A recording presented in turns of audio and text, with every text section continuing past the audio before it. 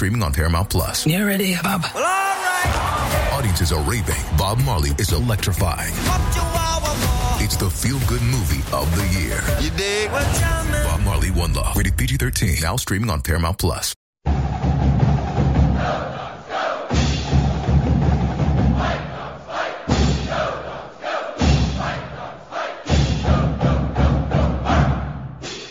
I'm Kim Reynolds of Dawgman.com with Chris Vetter, Scott Eklund, where your number 5 rated University of Washington Huskies take on the number 20 ranked USC Trojans in the LA Coliseum with a 4:30 kickoff, and on big ABC channel 4 for those of you in Seattle, or 104 in HD, but 4:30 kickoff in a sold out LA Coliseum. And I don't know if you guys listen to Petros, but do you guys have any idea what it is about the screaming DJ down there? Have you heard about that? No, first time I'd ever heard of that. Nope, never heard of it. I've heard a little bit of it on TV, and it's just kind of, they got some overzealous DJ. They crank the music up, and he's screaming. So it'll be interesting to find out about that. But before we get into the game, I think that we want to spend a few minutes anyways talking about the big news on Thursday, where the schedule for next year, for the Big Ten schedule, got released, and some interesting road trips, a couple of buys. So, when the schedule got released, Scott, what jumped out to you immediately?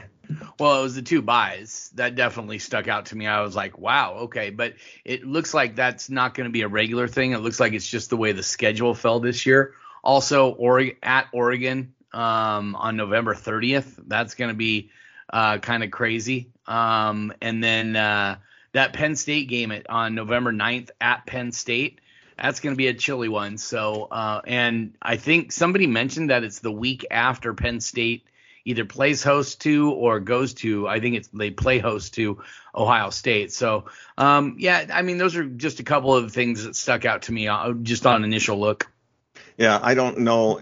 Chris, can you remember Michigan and Ohio State playing their last game and then going into the Big Ten championship? Because wouldn't that be crazy next year if Washington and Oregon played the last game of the season and then had to play again the following week in the Big Ten championship game? Yeah, and it's in Indianapolis, too, at Lucas Oil Stadium, where they always play it. So, again, in a weird quirk of fate, the USC and UCLA have weird dates at the end. Like UCLA is playing Fresno State on the weekend of November 30th. Yeah. I mean, I looked at UCLA's schedule. It's about one of the screwiest schedules I've ever seen. It's just they start in Hawaii. I mean, they have a gauntlet where it's like LSU, something or else, and then they go like Oregon, and then I don't remember if it's Penn State or I can't remember, but it's just absolutely nuts. Just looking at that schedule on Thursday was crazy because, I saw a tweet out there saying that basically every existing Big Ten school that has to come out west basically has a bye week before or after their games going out to the West Coast. Right. So I have to double check that to see if that's true. I think Illinois, if I saw, they play at Oregon, and then I think the next week they host Minnesota. But other than that, I think it's pretty right on. It's kind of crazy. Yeah, this whole schedule stuff is kind of nuts. Well, and also Washington still has an open game for next year, so that'll be interesting. 14th. Yeah, that'll be interesting to see if they fill that in with Washington State, if they can come to. And it's not a matter of just playing the game; it's the financial arrangement, So it'll be interesting to see if they can come up with some kind of a financial arrangement to make the Apple Cup happen. Because I just don't see Washington traveling to Pullman, but with the Big Ten schedule, they start home with Northwestern, and then they travel to Rutgers, which is basically just outside of New York, just in New Jersey. They play Michigan at home, and that'll be a big game. And then October 12th, heading to Iowa City to play Iowa. So we haven't seen Iowa since the Rose Bowl. October 19th is a bye, and then on the 26th, head to Bloomington, Indiana to play Indiana. Then they come back home to play against USC. Then they travel to State College, Pennsylvania, and That's in the middle of nowhere. So my buddy who got his undergrad at Penn State said that can be a little sketch back there in early November, back in State College, Pennsylvania, home for UCLA, and then another bye week before they hit Oregon. So also, just Chris, one thing that we saw yesterday as well, they said that there could be one of those Saturday games for every team that they could possibly flex to a Friday game. Yeah, that's going to be interesting. What I think would be, I mean, they have to, if they're going to play the Apple Cup next year, they have to do it on that September 14th date. They cannot do one of those later buys. Could you imagine the uproar if they decided to play the Apple Cup the week before they traveled to Oregon? Oh, I mean, people would be absolutely apoplectic. I mean, they would be going beside themselves. It would be crazy. And like I said, it still comes down to the money. Washington wants that extra home game, and Wazoo wants that home game. They want Washington to play there, but there's no real incentive for Washington to play Wazoo. And my friends get really mad at me, and I always say, well, why don't you play Idaho in Moscow? I mean, the answer's the same. Why would Wazoo play Idaho in Moscow? Why would they? It's kind of the same thing. And I know it sounds arrogant and whatever, but Washington, what's their incentive? Scott, what's the incentive to go into Pullman to play Wazoo? Other than playing your cross-state rival, nothing. I mean, you're not making much financially. What do they have? 36,000 seats in that stadium. So it's not a big gate or anything like that. I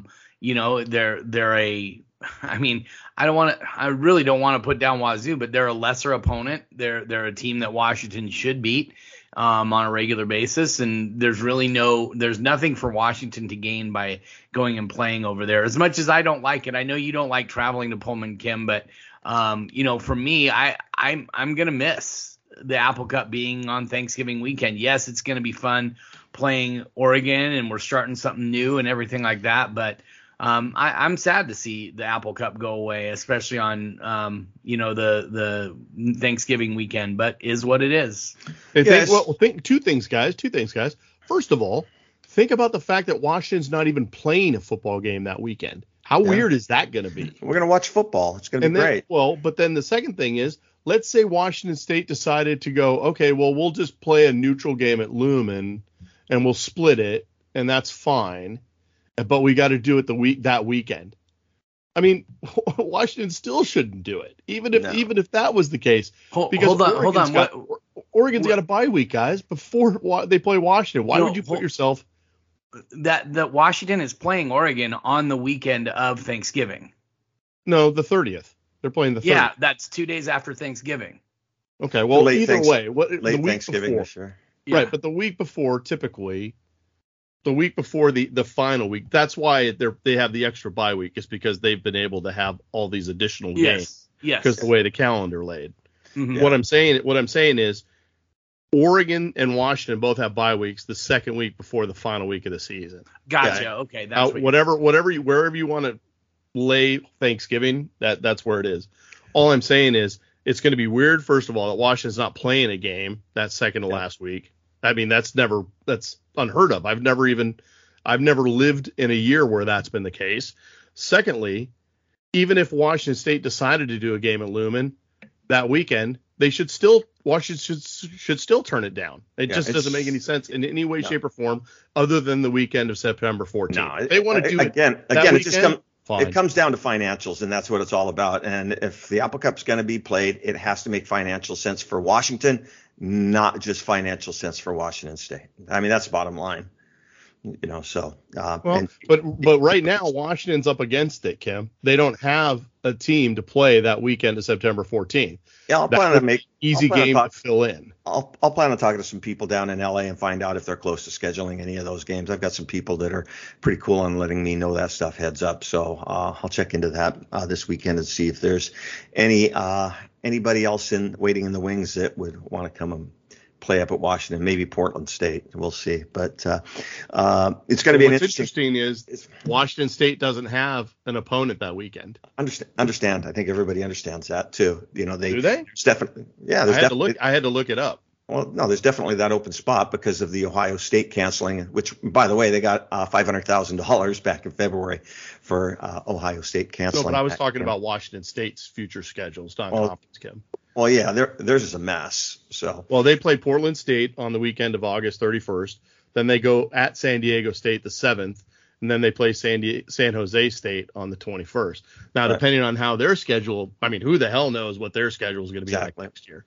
But they do have an open date on the 14th. They don't even know what conference they're going to be in. So yes, they do. Pac-2. Yeah, they're ready to rake in all that money. Haven't you heard? Oh, absolutely. But just moving on with the USC game today with the 4:30 kickoff again on ABC. I think the big question that's going to need to be answered is which Washington team is going to show up, the team that beat Oregon or the team that struggled against Arizona State. And Scott, I think that after last week we got a really good idea. The flu for the last couple of weeks has just wrecked the Washington roster, specifically Michael Penix. So which team, injuries, I think it's going to be a big thing getting Michael Penix back. But I think the big guy that they really need back, and hopefully he's back to play, is Tuli Letuligasenoa. I think he's Tuli does need to be back if Washington's going to, because USC's got a pretty good running game when they actually want to run the ball, which under Lincoln Riley that has been hit and miss when they decide to run the ball because he wants to show off his Heisman Trophy quarterback and everything like that. But Washington just they're really struggling right now when it comes to health, whether it's injuries, Asa Turner's out, Tuli's out. You've got a lot of Jalen McMillan is out.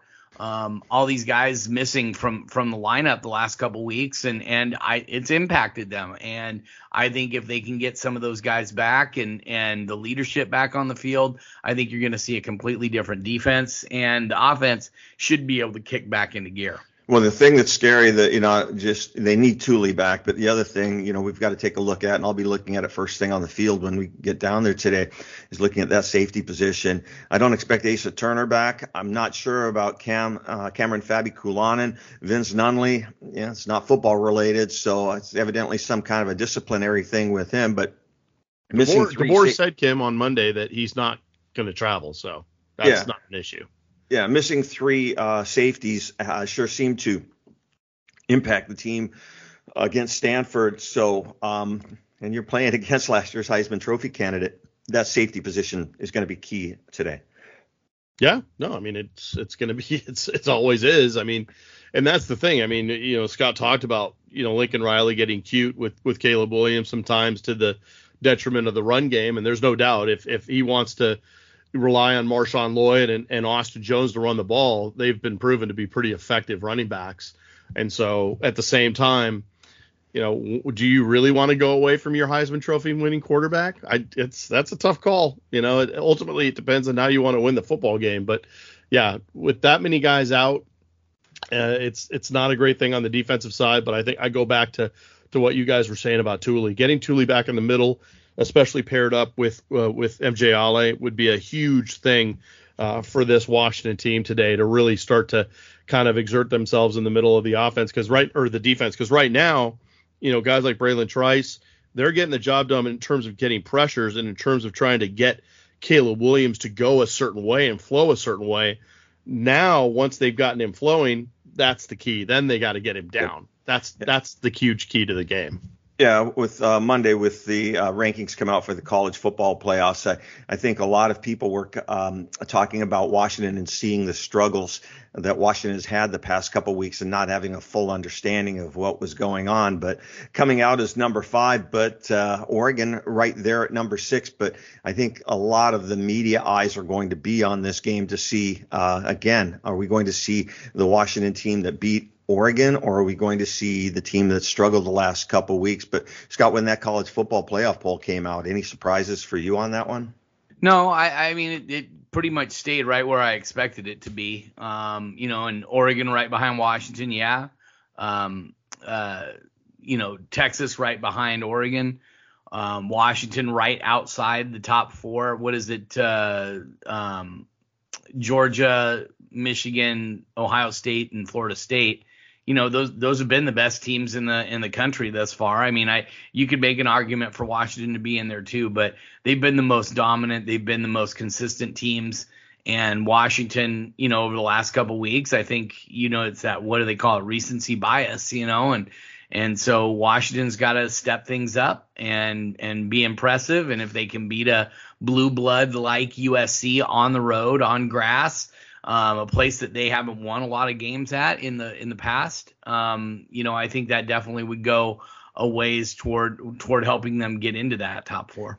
And Chris, as much as Washington was a media darling before the Oregon game and after the Oregon game, it seems like the media darling now is Oregon, and Washington's fell a little bit out of favor with the national media after the two games they struggled with against Arizona State and Stanford. Yeah, and I think both things can be true. I think Washington can still remain unbeaten and be at the top of the Pac-12 list, and at the same time, Oregon may be the best team in the Pac-12 right now, but based on the way that they've played, and Scott mentioned the recency bias, that's the reason why Washington didn't make it into the original playoff 4 on Tuesday, is because everyone justified their selections by saying, well, it's the games at Arizona State and Stanford that kept them out of it. My problem with that is, and Joel Klatt said it a lot better than I could ever say it, is that they use whatever justification they can. If it's strength of schedule for one team, they'll use that. If it's eye test for another team, they'll use that. And all I'm thinking is that they moved Oregon up to 6, guys, because of how impressive they were, destroyed Utah, all that stuff. That's all well and good. I get it. If you have the team that beat them at number 5, why isn't Washington getting credit for that win when everybody has been poo-pooing the strength of schedule for Georgia and Michigan? Someone's going to have to explain that one to me, because I don't get that. And I think what it comes down to is pretty easily that you've got two teams in the top 4 that are going to be playing each other, and the Michigan and Ohio State, and the loser will drop down. And as long as Washington wins out, they control their own destiny. So because one of the teams above them will lose. So if Washington is just to take care of their business, they're automatically in. And I think a lot of the people in the CFP understand that and realize it. By the way, I didn't recognize anybody when they showed the people in the room. I didn't see Jen Cohen there. I don't think Jen's on the committee since she moved to USC, but I didn't recognize anybody in that room. Did you, Chris or Scott? I didn't look, but she's already off the committee. Yeah, she recused herself. So, yeah, she's not there anymore. Yeah, so that was interesting. And then again, where Michael Penix was such a dominant force in the national media, being talked about as a leader for the Heisman Trophy candidate, all of a sudden there seems to be a big push for Marvin Harrison Jr. and Bo Nix. So that's why I think it's important today for Michael Penix to have a big game to be that front runner for the Heisman Trophy. Scott? Absolutely. Biggest stage. You gotta perform on the biggest stage, and you gotta win games. And Washington is currently top 5 in the country. They're right in the spot that they need to be for Michael Penix to be in the conversation on a regular basis. And he gets out, if he's able to pull out a win, throw for 350, 400 yards, 4 touchdowns against USC, which to be honest with you, with that secondary, it shouldn't be a problem doing those things. So, if that's the way things go for him, he's going to be right at the top yet again. But I mean, look, Bo Nix, he's having a phenomenal season. I know that he's a Duck, and Washington fans don't want to give him credit or anything like that, but he's playing really, really well. He throws for close to 80% completion rate. I mean, he's just doing everything right, and he's playing on a team that's flashy, and they're the media darling right now, Kim, as you said. So, Michael Penix needs to come out today and have a really good game. And he doesn't care about the Heisman. I'm sure he does a little bit, but he'll tell you himself he doesn't care about the Heisman. That isn't why he came back. He came back to Washington to win a national title, and Washington is right in the mix of that right now. And Chris, I don't know if you remember talking, and I talk about this all the time, but I think it gets dismissed a little bit. But as we get, closer into this gauntlet that Washington's got to run through, when I asked Kalen DeBoer on Monday, he's won national championships and he's had undefeated seasons. And I asked him if there were any characteristics to any of those teams that won the championships or were undefeated. if this Washington team had any of the same characteristics. And he talked about the struggles that some of those teams won. He had a come from behind 11-10 win in one of his championship years. And he says it's just part of the process. You're not going to win every game in a blowout. So Kalen DeBoer's done this before. He has the blueprint. He knows what it's going to take. How big is that, having a coach that knows how to get there? I know it's at a lower level, but he's done it before. He has, and I think he even showed a little bit of that last year after losing the 2 games that they did at UCLA and at Arizona State. They ran the gauntlet after that. All those tough games in November, they won them all. And so that's one of the things that shows the resiliency that he has as not only a coach, but the way he coaches these guys up to fight and claw through whatever adversity they have. And that being said, if you go back and look at some of the years that he was at Sioux Falls when he was winning NIA national championships, they ran the gauntlet pretty easily a couple of those years. They weren't really challenged a couple of those years, but there are other years, and he mentioned them specifically, how they certainly came up against some adversity and had to overcome some challenges in order to get the job done. And it's going to be no different today, guys. No different today. That this is going to be their toughest challenge to date, because it's the next game. And as I talked to Alfonso Tupatala this week about it. I've talked to other guys about it. Kalen DeBoer likes to use the mountain metaphor, and the higher you get up the mountain, you're getting into rarefied air. It's harder to breathe. It's just tougher. It's tougher sledding, and they've got to overcome a lot of different things today in order to get that W, and we'll see if they can do it. Yeah, and Scott, it's hard to understand what's going on down at USC, specifically with the defense. A few years ago, Alex Grinch was the hot commodity, the hot assistant coach, much like Jimmy Lake was for a while, and probably even more so. But Alex Grinch was on everybody's list as one of the future head coaches and the rising stars. But, down at USC and coming out of LA, you would think that talent, that roster should just be loaded with talent. But that defense, it's bad. They are loaded with talent. Their schemes are just screwy, and it's not a defense that plays like a one unit. It plays like a bunch of 11 individuals, and you can't win with 11 individuals. Bear Alexander was arguably the number one portal guy in the country, and depending on who you talk to. And, he's been good for them, don't get me wrong, but he hasn't been the difference maker that a lot of people expected him to be. They've got Kalen Bullock, who can basically pick off any pass, it feels like. The guy just is everywhere in that secondary, and he's got outstanding athleticism. They've got a lot of talented guys. They just don't play together as a team. And one thing that Washington, the coaches mentioned, Scott Huff specifically, was that they're a chaos defense, meaning that they just unleash their guys to create chaos and come from different angles and things like that. And it's really on his group to make sure that, the pressures are picked up and all those different things.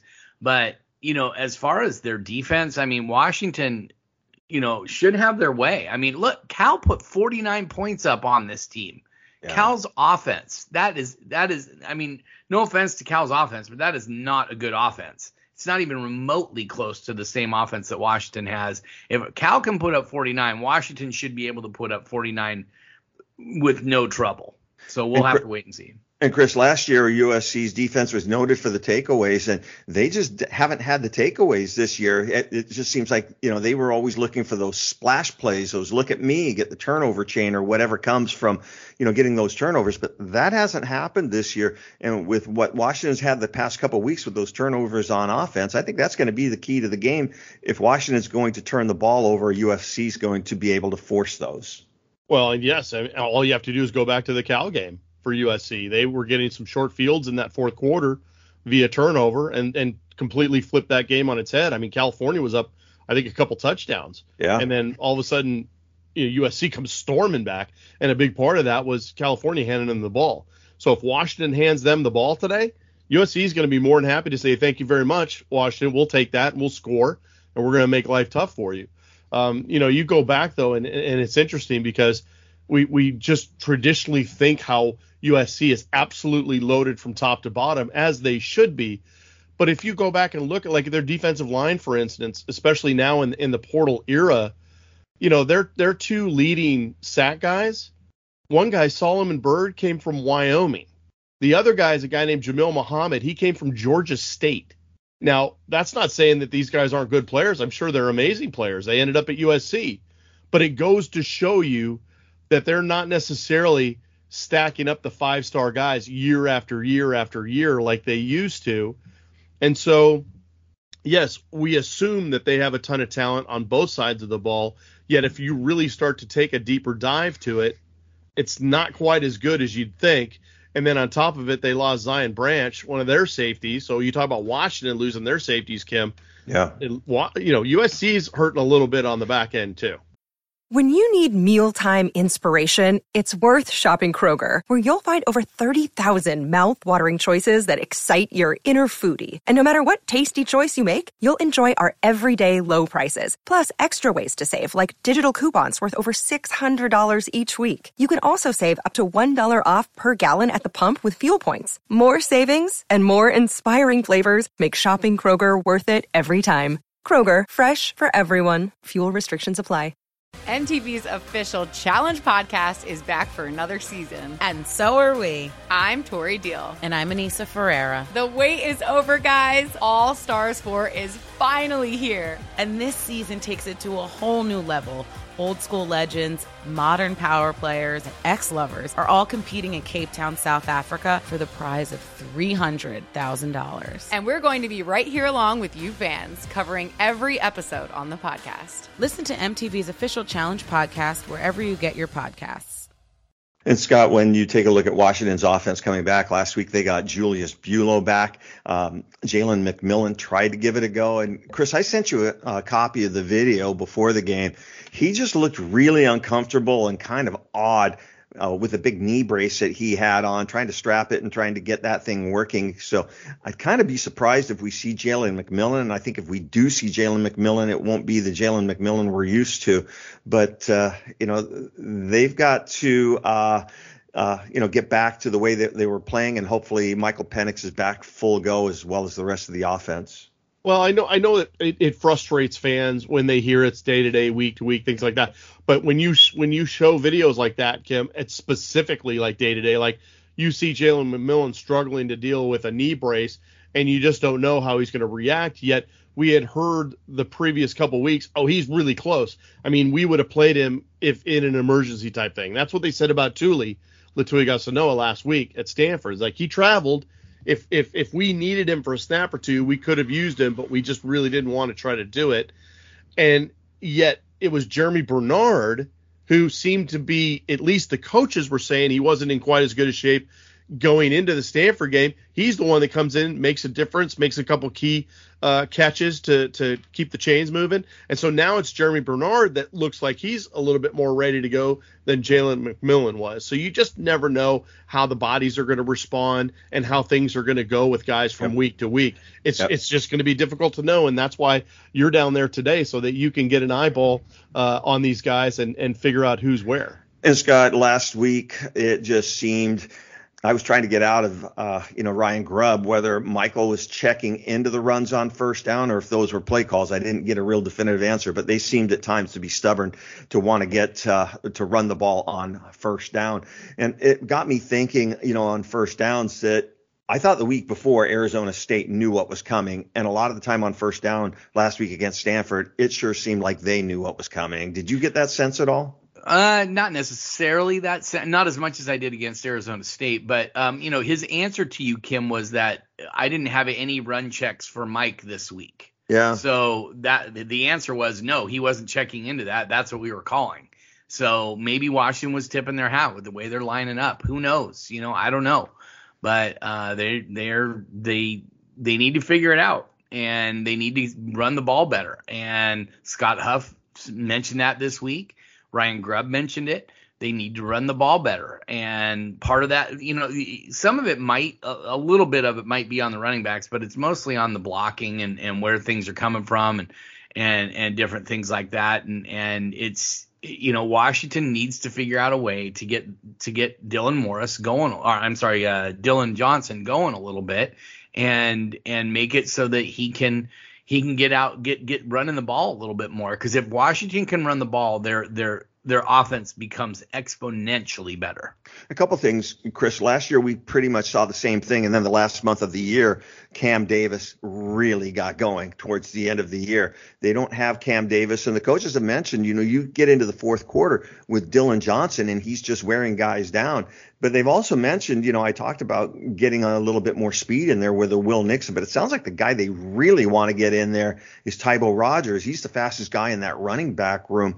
It'll be interesting to see if we see some Tybo Rogers today as kind of that lightning guy, and then Dylan Johnson later in the game once they're worn down.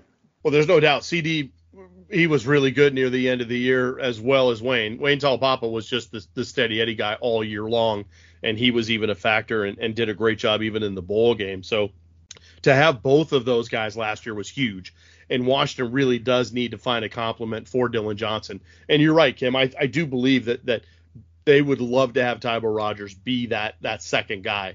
They tried to get him in for a few snaps against Stanford, really didn't get off track too much, was able to do a couple things, but really wasn't a huge factor at all.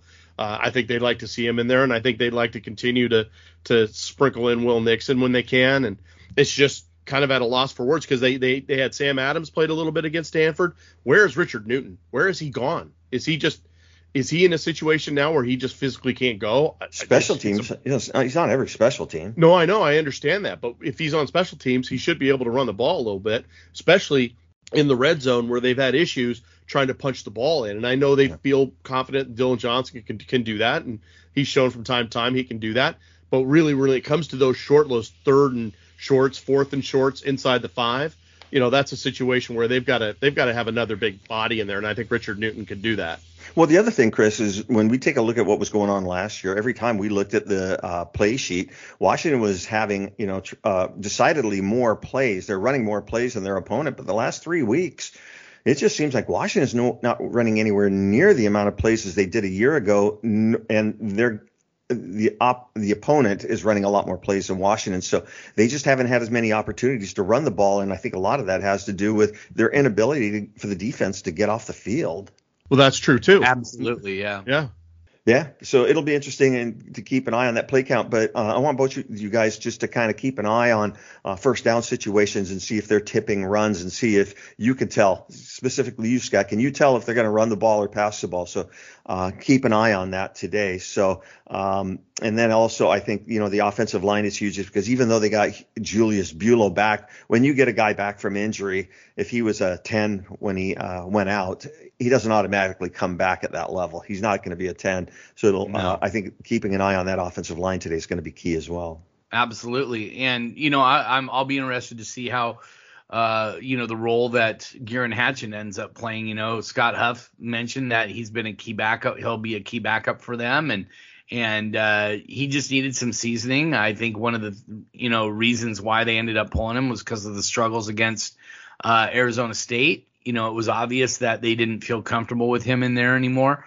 And I think some of it was just, he was only in his third start or second or third start, whatever it was, for Washington. And I think, he just needs a little bit more seasoning. And he's a guy who can run block pretty well, but his pass blocking, he's really had to work on it since he got to the University of Washington, and it's improved leaps and bounds from where it was. But, obviously it wasn't where they wanted it to be. So Julius Buelow coming back and with the way he played, a year or two ago, I never thought we'd say, but him coming back was definitely a steadying force for the Washington offense this past week. And Chris, I think what's going to be key today too is it seems like the last couple of weeks everybody's been trying to take away Washington's vertical passing game, and it started with Cal. And I thought Michael Penix against Cal was really good at dumping the ball off short and dumping it to Dylan Johnson and taking 8 to 12 yards at a chunk. And I'm kind of expecting to see the same thing today with USC trying to take away that vertical passing game and the deep ball not being there as much.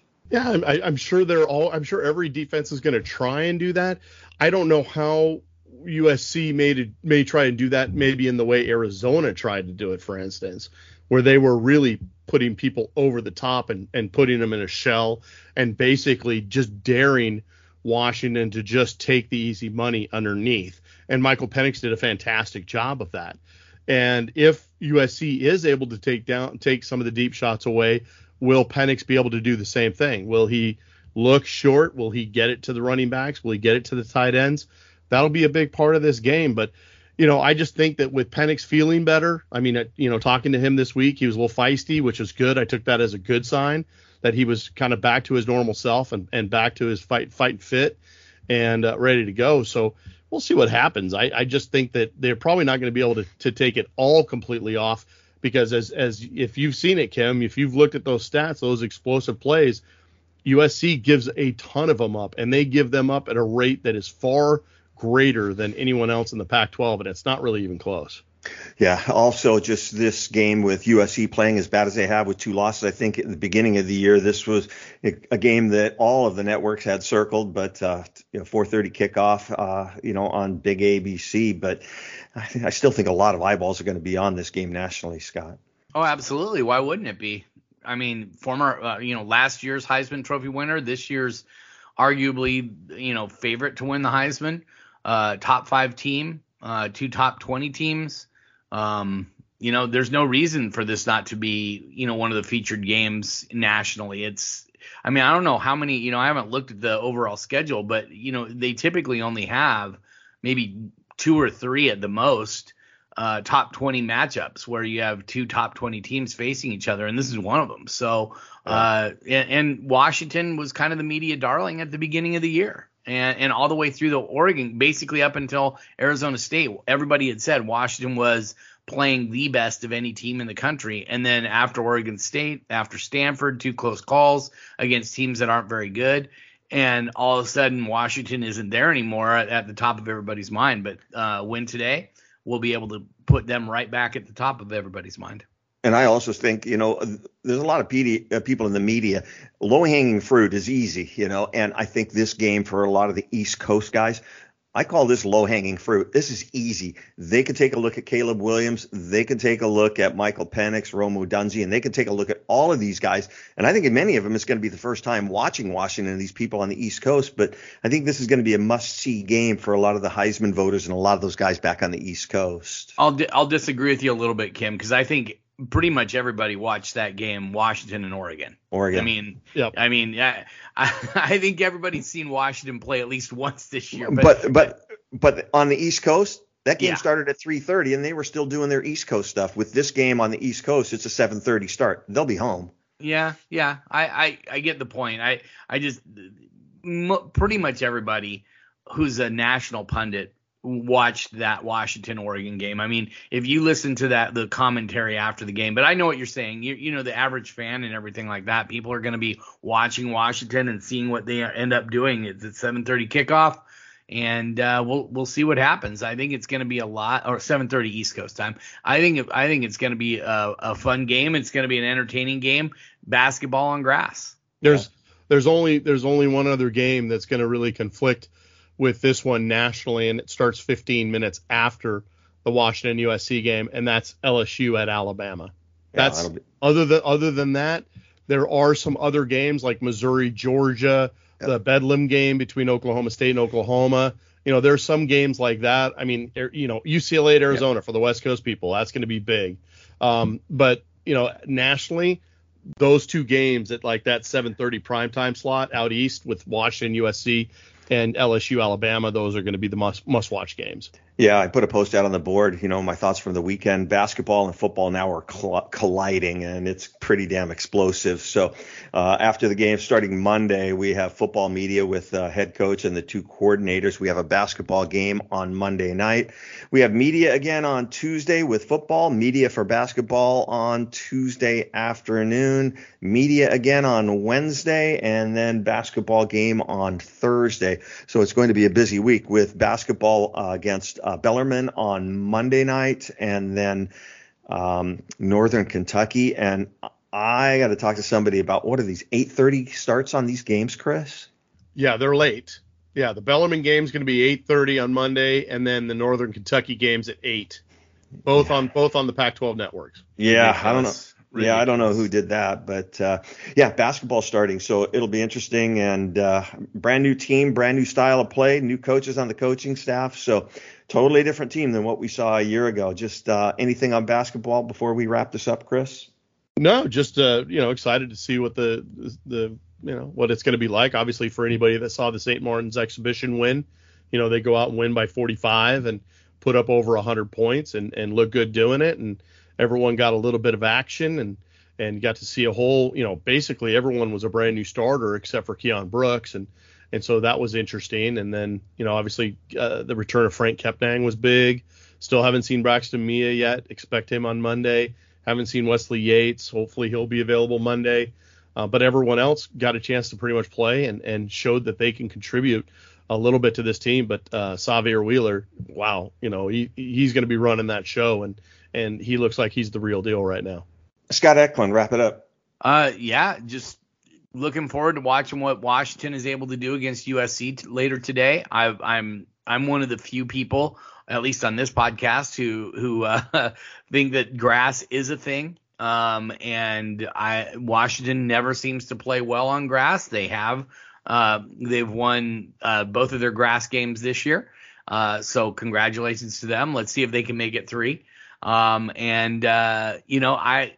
just really looking forward to seeing what this team can do when they're actually all playing at 100%, because I think Washington is the better team overall between these two teams. But, it really comes down to how they perform later tonight. Chris Fetters, wrap it up. Yeah, I think going into the season, we looked at the schedule, we saw the final 4 games and knew that this was going to be the gauntlet.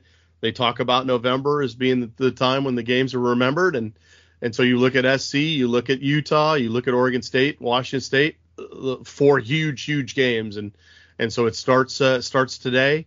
And we'll see if Washington has what it takes. We'll see if they have enough gas left in the tank to get things done, because at this point, the national perception is they're not sure what to think of Washington. Is Washington the team that beat Oregon, or is Washington the team that scraped by against ASU and Stanford? Well, they have a chance to show the world what they're all about this afternoon. And so it's a huge show me game, a huge Heisman showcase between Caleb Williams and Michael Penix Jr.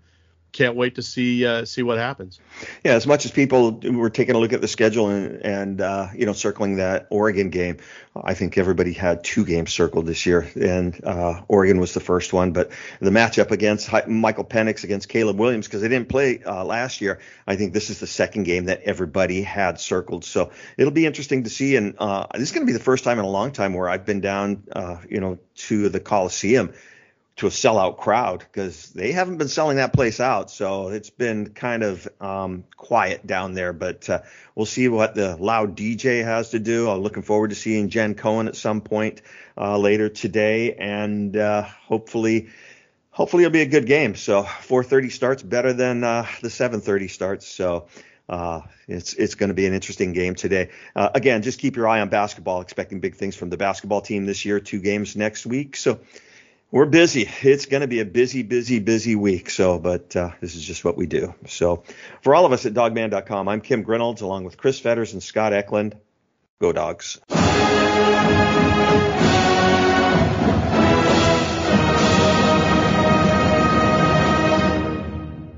When you have sports mixed with your pop culture, along with humor and celebrity interviews, your earbuds are enjoying The Rich Eisen Show. Dan Orlovsky, are you still a Jaden Daniels is the best quarterback available in the draft guy? I think the 3 things that make it stand out for me are, number 1, I think his ball placement versus man coverage is the best in the draft. Every quarterback in the NFL is accurate. He's got the best on tape. Number 2, most transferable stuff to the NFL. And then I think the 3rd thing is pocket peace. Search for The Rich Eisen Show on YouTube or wherever you listen.